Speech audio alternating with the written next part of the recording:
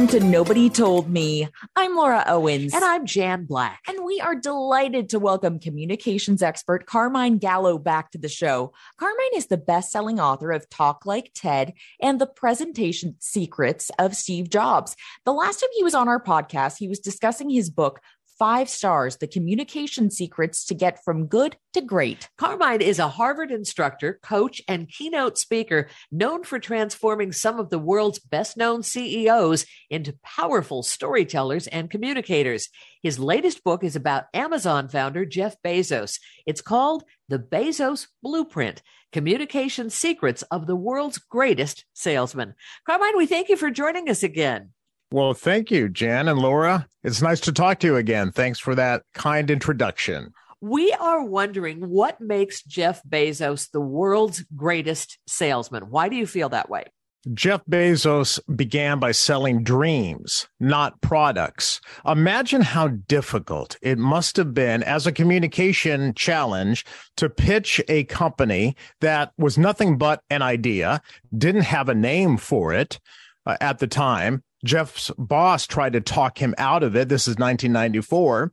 And yet he believed in this thing called the internet, which most people didn't even know what it was. And then you're asking people to put a credit card online on this thing called the internet to buy something digitally and have it shipped to your door. That was a tough sell. So Jeff Bezos began building Amazon based on simplicity and helping people understand. And that's why he developed many communication strategies and mechanisms that Amazon continues to use today.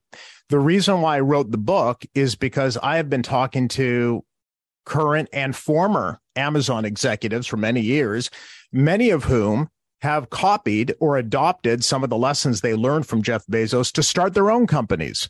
Most of those lessons fall under entrepreneurship, of course, but communication and entrepreneurship. One of the more well-known Bezos metaphors is day one. And I'm wondering what exactly that means and why there weren't any day twos in the 9,800 plus days that he ran Amazon.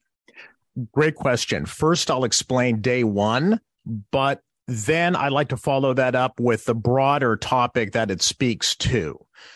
Day one, as you said, is a metaphor that Jeff Bezos began using early on in his very first shareholder letter in 1997. And it remained consistent through 2021 in his last shareholder letter. That's a broad topic that we can also discuss, that consistency of message. Day one simply means approaching every day like it's the first day of your startup. Always growing, always learning, always innovating.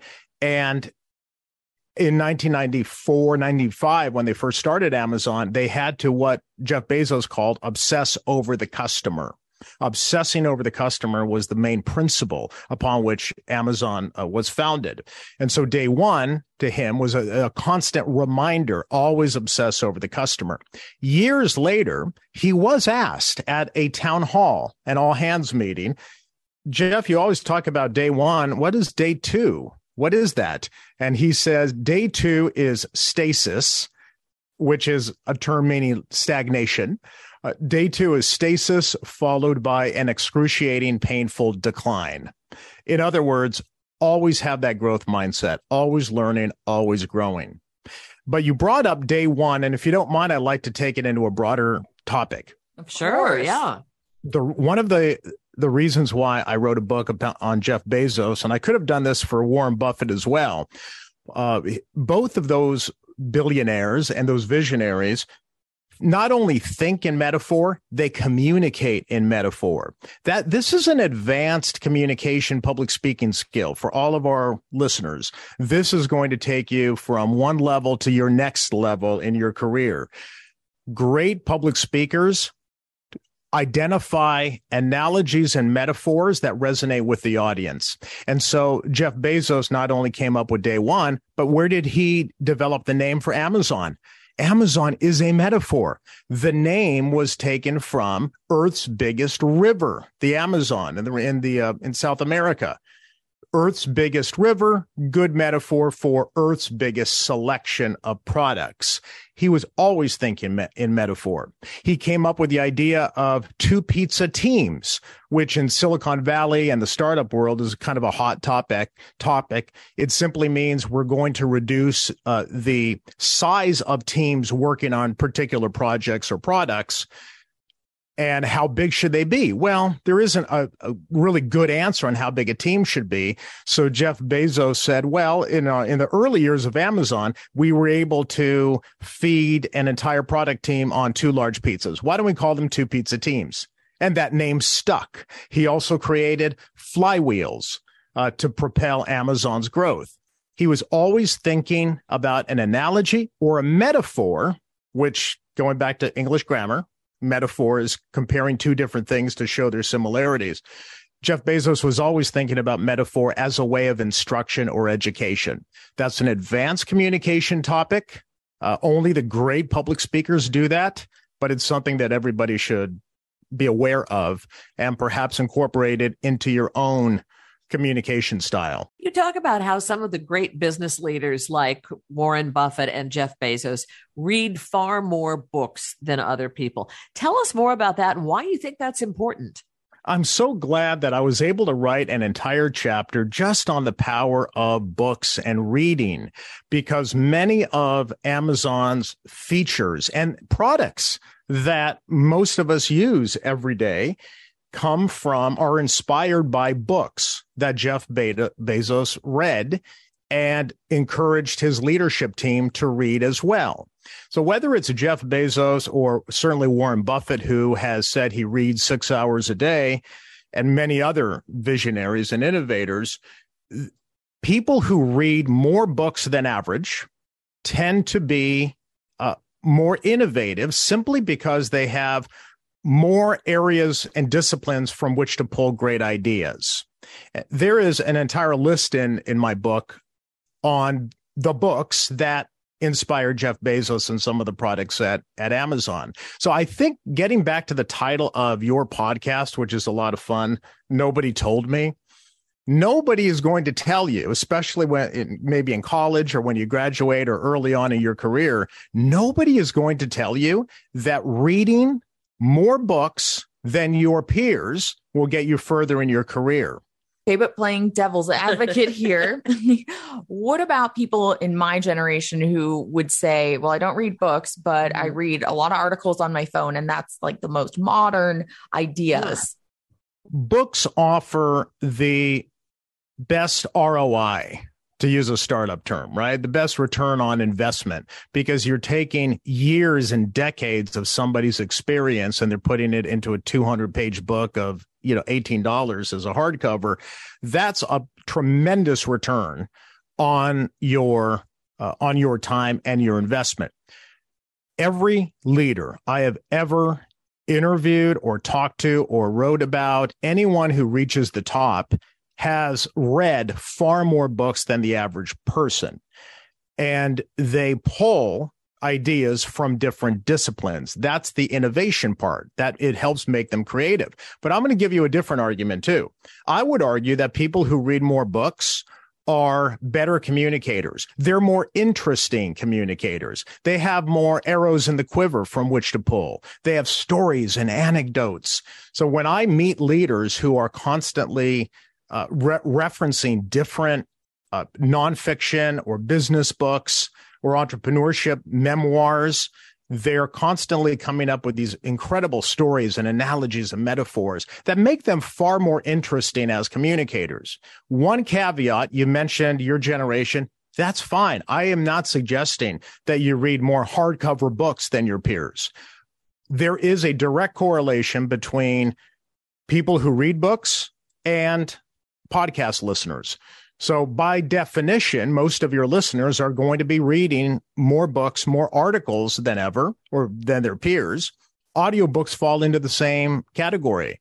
So now on a walk or in your car, you're listening to audiobooks. More than ever, many of my books I narrate my audiobooks. And so I hear from more and more people every day that are listening to business books on Audible or audiobooks. So that too, the point is always have a growth mindset. That's the big point. You're constantly growing, constantly learning from people outside of your field. That's one of the reasons Jeff Bezos banned PowerPoint. A few people now know this. It's becoming more well known, but Jeff Bezos banned PowerPoint in 2004 at Amazon because he didn't think PowerPoint slides were a good decision-making tool. PowerPoint is mostly bullets and text, at least traditional PowerPoint. That's not a good tool to make the best decisions. So he demanded that people start writing. That's something else nobody told me. Mm-hmm. Nobody probably tells you that learning to write is a crucial skill to advance in the 21st century. So writing is a very effective skill. And at Amazon, they teach people, they teach leaders to write better rather than relying on PowerPoint. But getting back to the books real quickly, Jeff Bezos learned that concept, not from a book. He learned it from a very long essay that could have been a book. I read the essay.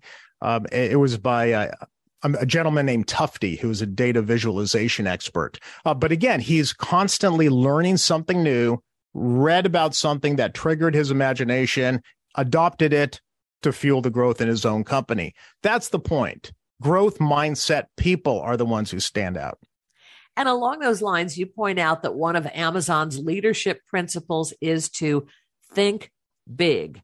And I get that, but how does someone who is a small business owner translate that notion to their life? Good point about small business. And I was a little concerned about this when I was writing about Bezos, because I think people see Amazon as a company that employs 1.6 million people and is one of the biggest biggest retailers in the world. Don't forget that in 1994, it was just an idea. It was an idea to jump on this train called the internet, which most people didn't even understand or could explain.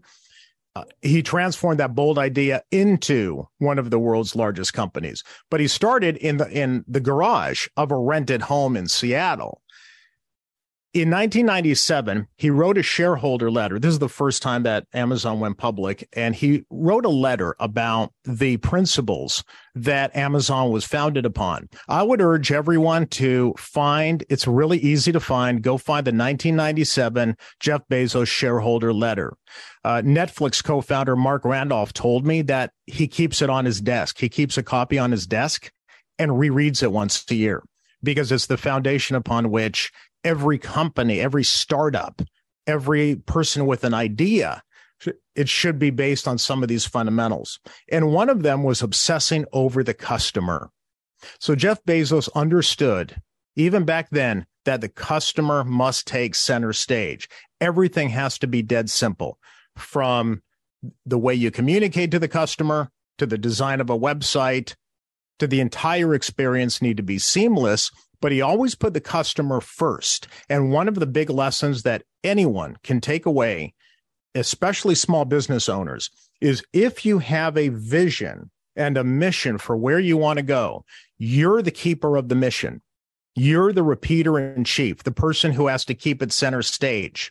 So, for example, in 1997, Jeff Bezos wrote that Amazon's vision is to obsess over the customer. He didn't have a mission statement yet.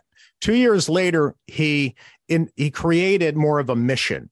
Amazon's mission is to be Earth's most customer-centric company. In 2021, it was still the mission, and it's still the mission today. Why? Because the person who came up with the vision for the company constantly kept it in front of everyone. Customers, partners, employees. Jeff Bezos famously had an empty chair visible at meetings. When you walked into an Amazon meeting, there was an empty chair.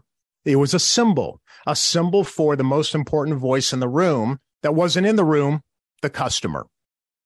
So the big point for entrepreneurs, small business owners, anyone with an idea is keep your mission center stage. You're the repeater in chief. You're the chief storyteller.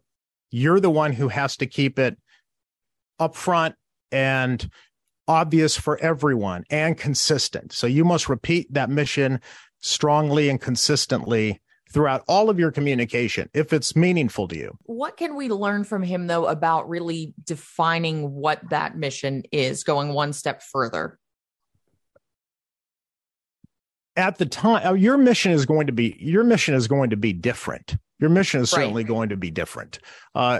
I'm not saying copy Amazon's mission. Oh, no. I don't mean like copying Amazon's mission. Right. I guess I think that even when we were trying to come up with the idea for the show, it's hard to come up with a mission. I mean, he did it and he came up with such a succinct way of making something that really was lasting. But I think for a lot of people, it's, overwhelming to think of something that could last just like Amazon's has. It's not necessarily to think about something that lasts, but you have to have a compelling vision to which to draw from. Not only does it give you excitement and energy, but it also keeps you, honest. Everything has to come back to supporting that vision. That's why being Earth's most customer-centric company was an interesting mission, because even the symbols that he used would come back to support that mission, whether it was the empty chair or the door desks. Have you ever heard of the story about the door desks at Amazon? No, I'm not sure how well known that is. You've heard that? No, we haven't. No, tell us. Okay, so true story, because Mark Randolph told me, the co-founder of Netflix. So early on, Mark and Reed Hastings, who's the current CEO of Netflix, they had co-founded Netflix. A few years after they co-founded it, they were looking for a strategic partner, maybe even someone to buy it. So they visited Jeff Bezos up in Seattle, and in the office they were working on desks, but they were desks made from doors, unfinished wooden doors that they bought at like a local Home Depot. With the doorknobs, they had a filler for the doorknobs, but it was a desk like on a sawhorse. And Mark Randolph looks at Jeff Bezos and says, "Okay, Jeff, what's with the desks?" Because he thought it was ridiculous. And Jeff Bezos had a very serious answer for him, and he said, "It's a symbol. It's a symbol that is a constant reminder that if we're going to put the customer first, we have to keep our prices low. And that starts internally by keeping our internal expenses low." And Mark Randolph, they didn't sell to Amazon, but Mark Randolph left thinking, this guy's pretty visionary and pretty brilliant. Mm-hmm. But again, it's if you have a vision, whatever your vision might be, everything has to support that vision. And that's why it is hard, but also important to come up with something that inspires you every day and doesn't have to be long term, but what does your company or your idea stand for? How is it different? How is it going to, as Jeff Bezos said, surprise and delight people at every turn? Yeah, spend some time working on that mission or vision if you don't have it. Can I just bring up a personal story? Sure. Now that I'm thinking of it. Of course. Yeah. Look, I don't think I did this intentionally or consciously, but early on in my career, when I was making the transition from television news to writing books and starting my own practice as a communication expert, okay, what does that mean? Communication expert. There's a lot of communication experts, I guess. I wrote on my first business card, the communication coach for the world's most admired brands. Now, at the time, I didn't have the most admired brands, but it was just an internal vision. Sure, The communication coach, communication was everything. To whom? I really wanted to focus on the CEOs and leaders of the biggest brands in the world and those that are the most admired, because I only want to work with companies that I like, personally, right? Sure, yeah. And now I can legitimately say that 70% of the top 10 most admired brands by Fortune, I've worked with either the CEO or senior executives of those companies. But it has to start from somewhere. You have to have some kind of vision that you're shooting for. Otherwise, there's no direction. You know how everybody pivots? Everyone's pivoting now. Pivot. I hear that all the time. In the year 2000, Amazon lost 90% of its value. It was written off. Headlines in Barron said Amazon bomb. And Jeff Bezos said, let's continue to just handle what we can handle, which is our continued obsession over the customer. Let's continue to build something that is going to keep the customer not only satisfied, but surprised and delighted at every turn. And we might be able to come out of this unscathed. And obviously, if you had invested in Amazon when it had lost 90%, you'd be very wealthy by now. Happy camper. Yeah. But again, somebody has to be the keeper of the mission. Otherwise, it's just a mission statement written on a wall or tucked into a desk somewhere. You know, Carmine, I'm wondering how the shift to remote work during the pandemic has impacted the need for good communication skills in the workplace. How has that changed? Remember, I began this conversation by saying nobody told me that learning to write is an essential skill. Mm-hmm. I have spoken to many executives and also communication experts and writing experts that the written word is more important now than ever before, because as a manager or as a business professional, you're constantly sending emails, you're updating people via memos, especially if you're a manager. Most of the managers I talk to are trying to be better writers now because they have to communicate cross-culturally, across countries, across languages, because people are what's called distributed work. And they have to make their writing simple and clear. So it's not followed up by a bunch of emails because people don't understand what you're saying. And so this whole idea of simplicity in writing, which is an entire section of the book, is really crucial. How to write directly and simply so that everyone understands what the instructions are. So there are two things in particular that I think I can offer your audience to make it easy for them to become better writers, if you'd like to hear them. Of course. Of course, yes. Because writing is a little intimidating. We know that. Yeah. Most people say, well, I can't write. Writing is hard, and it's supposed to be hard. While I was writing my book, which was hard, I heard a podcast with Jerry Seinfeld. And Jerry Seinfeld said, don't let anyone fool you. Writing anything is hard. It's like pushing a wheelbarrow full of bricks uphill in the mud. It's supposed to be hard, and it is hard. So what I try to do is identify what are those habits of good business professional writers that anybody can easily adopt. There's two in particular, real simple. One is strive to write in the active voice as much as possible. Active voice, going back to grammar school, is subject, verb, object. The boy kicked the ball is one of the simplest sentences in the English language and also easy to follow if you follow the subject and the verb next. Once you put the ball was kicked by the boy, all of a sudden it becomes a little more complicated, just a tad bit, and you have to think about it a little harder. So it consumes more mental energy. Now imagine when you have complicated things to send out.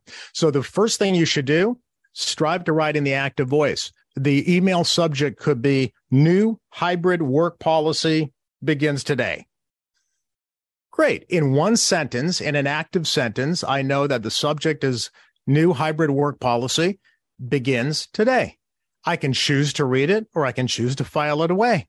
Or maybe I already know the information in the email, but in one sentence, I get it immediately. That's what headline writers do in newspapers, mostly active voice. The other thing is here's the second tip, replace long words with short ones. I have an entire chapter in the book. I had so much fun with this. Smart leaders use short words to talk about hard things. The more complex an issue becomes, a good communicator and a good writer will use shorter, simpler language, which means going back to like one syllable or two syllable words rather than long, convoluted words. So if I were to say to you anything that needs an immediate action, we tend to already go back to simple words. If I were to say to you, hey, Jen and Laura, make sure to turn off the lights when you leave the house. Turn off the lights when you leave the house. Every one of those words, if I think about it, I think they're all one-syllable words. I do not say, Jen and Laura, reduce the illumination in the premises upon departing the premises. We don't say that. When we want to make a point, Mr. Gorbachev, tear down this wall. The most famous quotes and speeches are often 1 and 2 syllable words. Reagan did not say, Mr. Gorbachev, dismantle the edifice. And yet, here's what happens when we think about it. We start thinking about it in our professional communication, and we begin to overthink.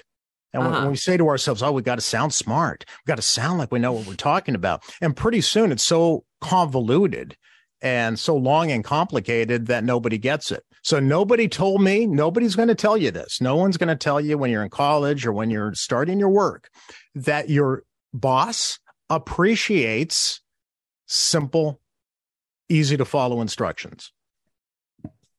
And along those lines, we always ask our guests, what is your nobody told me lesson? So what is it that nobody told you about Jeff Bezos that you learned while you were doing all this exhaustive research on him? Nobody told me pretty much everything we just talked about. So this is a hard one. But nobody told me that good communication, great communicators are made, not born. And I guess I knew this intuitively because I've written books on the TED Talks, and I've also written a book on Steve Jobs. And I think this is the big lesson for everybody that no one's going to tell you. Nobody is going to tell you that you can grow as a communicator, a writer, a public speaker.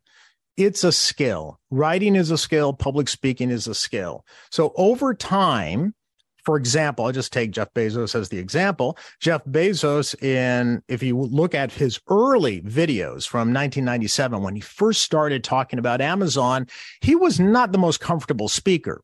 By 2020 or 2019, 2020, when he is launching Blue Origin, his space company, and giving big public presentations on it, he is very charismatic, very, very polished.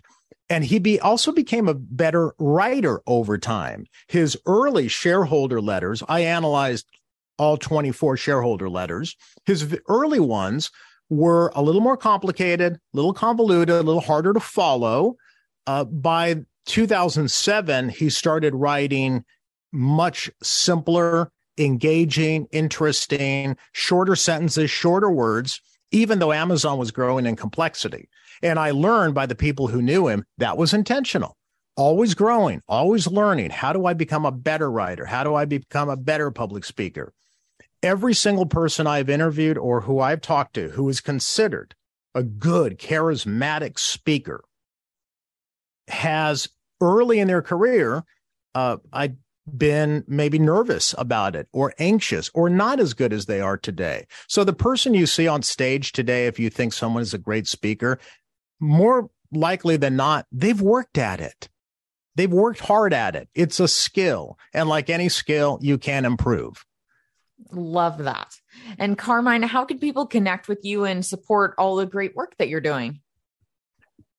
If you go to CarmineGallo.com, you'll find ways of contacting me, plus information on all my books. So CarmineGallo.com. But please look me up on LinkedIn. I think I'm the only Carmine Gallo in California, from what I've been able to tell.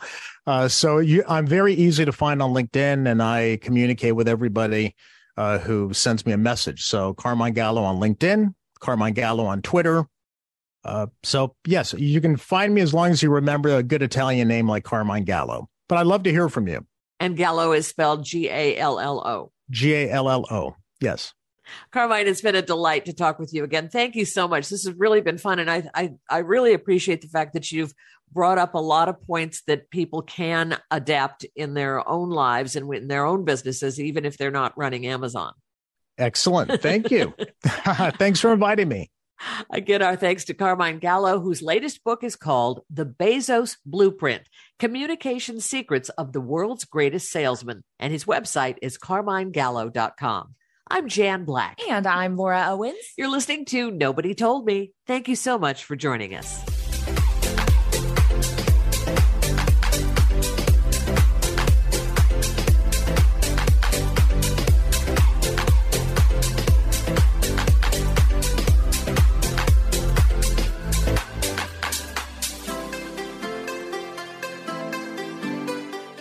Prescription products require completion of an online medication consultation with an independent healthcare provider through the LifeMD platform and are only available if prescribed. Subscription required. Individual results may vary. Additional restrictions apply. Read all warnings before using GLP-1s. Side effects may include a risk of thyroid C-cell tumors. Do not use GLP-1s if you or your family have a history of thyroid cancer. If you've struggled for years to lose weight and have given up hope, did you know you can now access GLP-1 prescription medications at TryLifeMD.com? We're now offering eligible patients online access to GLP-1s, the breakthrough prescription medication that can help you lose body fat and weight. Listen to what people are saying. It's fun to put on jeans that you couldn't get into 6 months ago. Every morning, I look forward to getting on the scale. For anybody who's struggling with their weight, it's a godsend. And here's the best part. Your insurance may cover 100% of the cost of your medication. So go to TryLifeMD.com to have your eligibility checked right now. Get started today at TryLifeMD.com. That's TryLifeMD.com.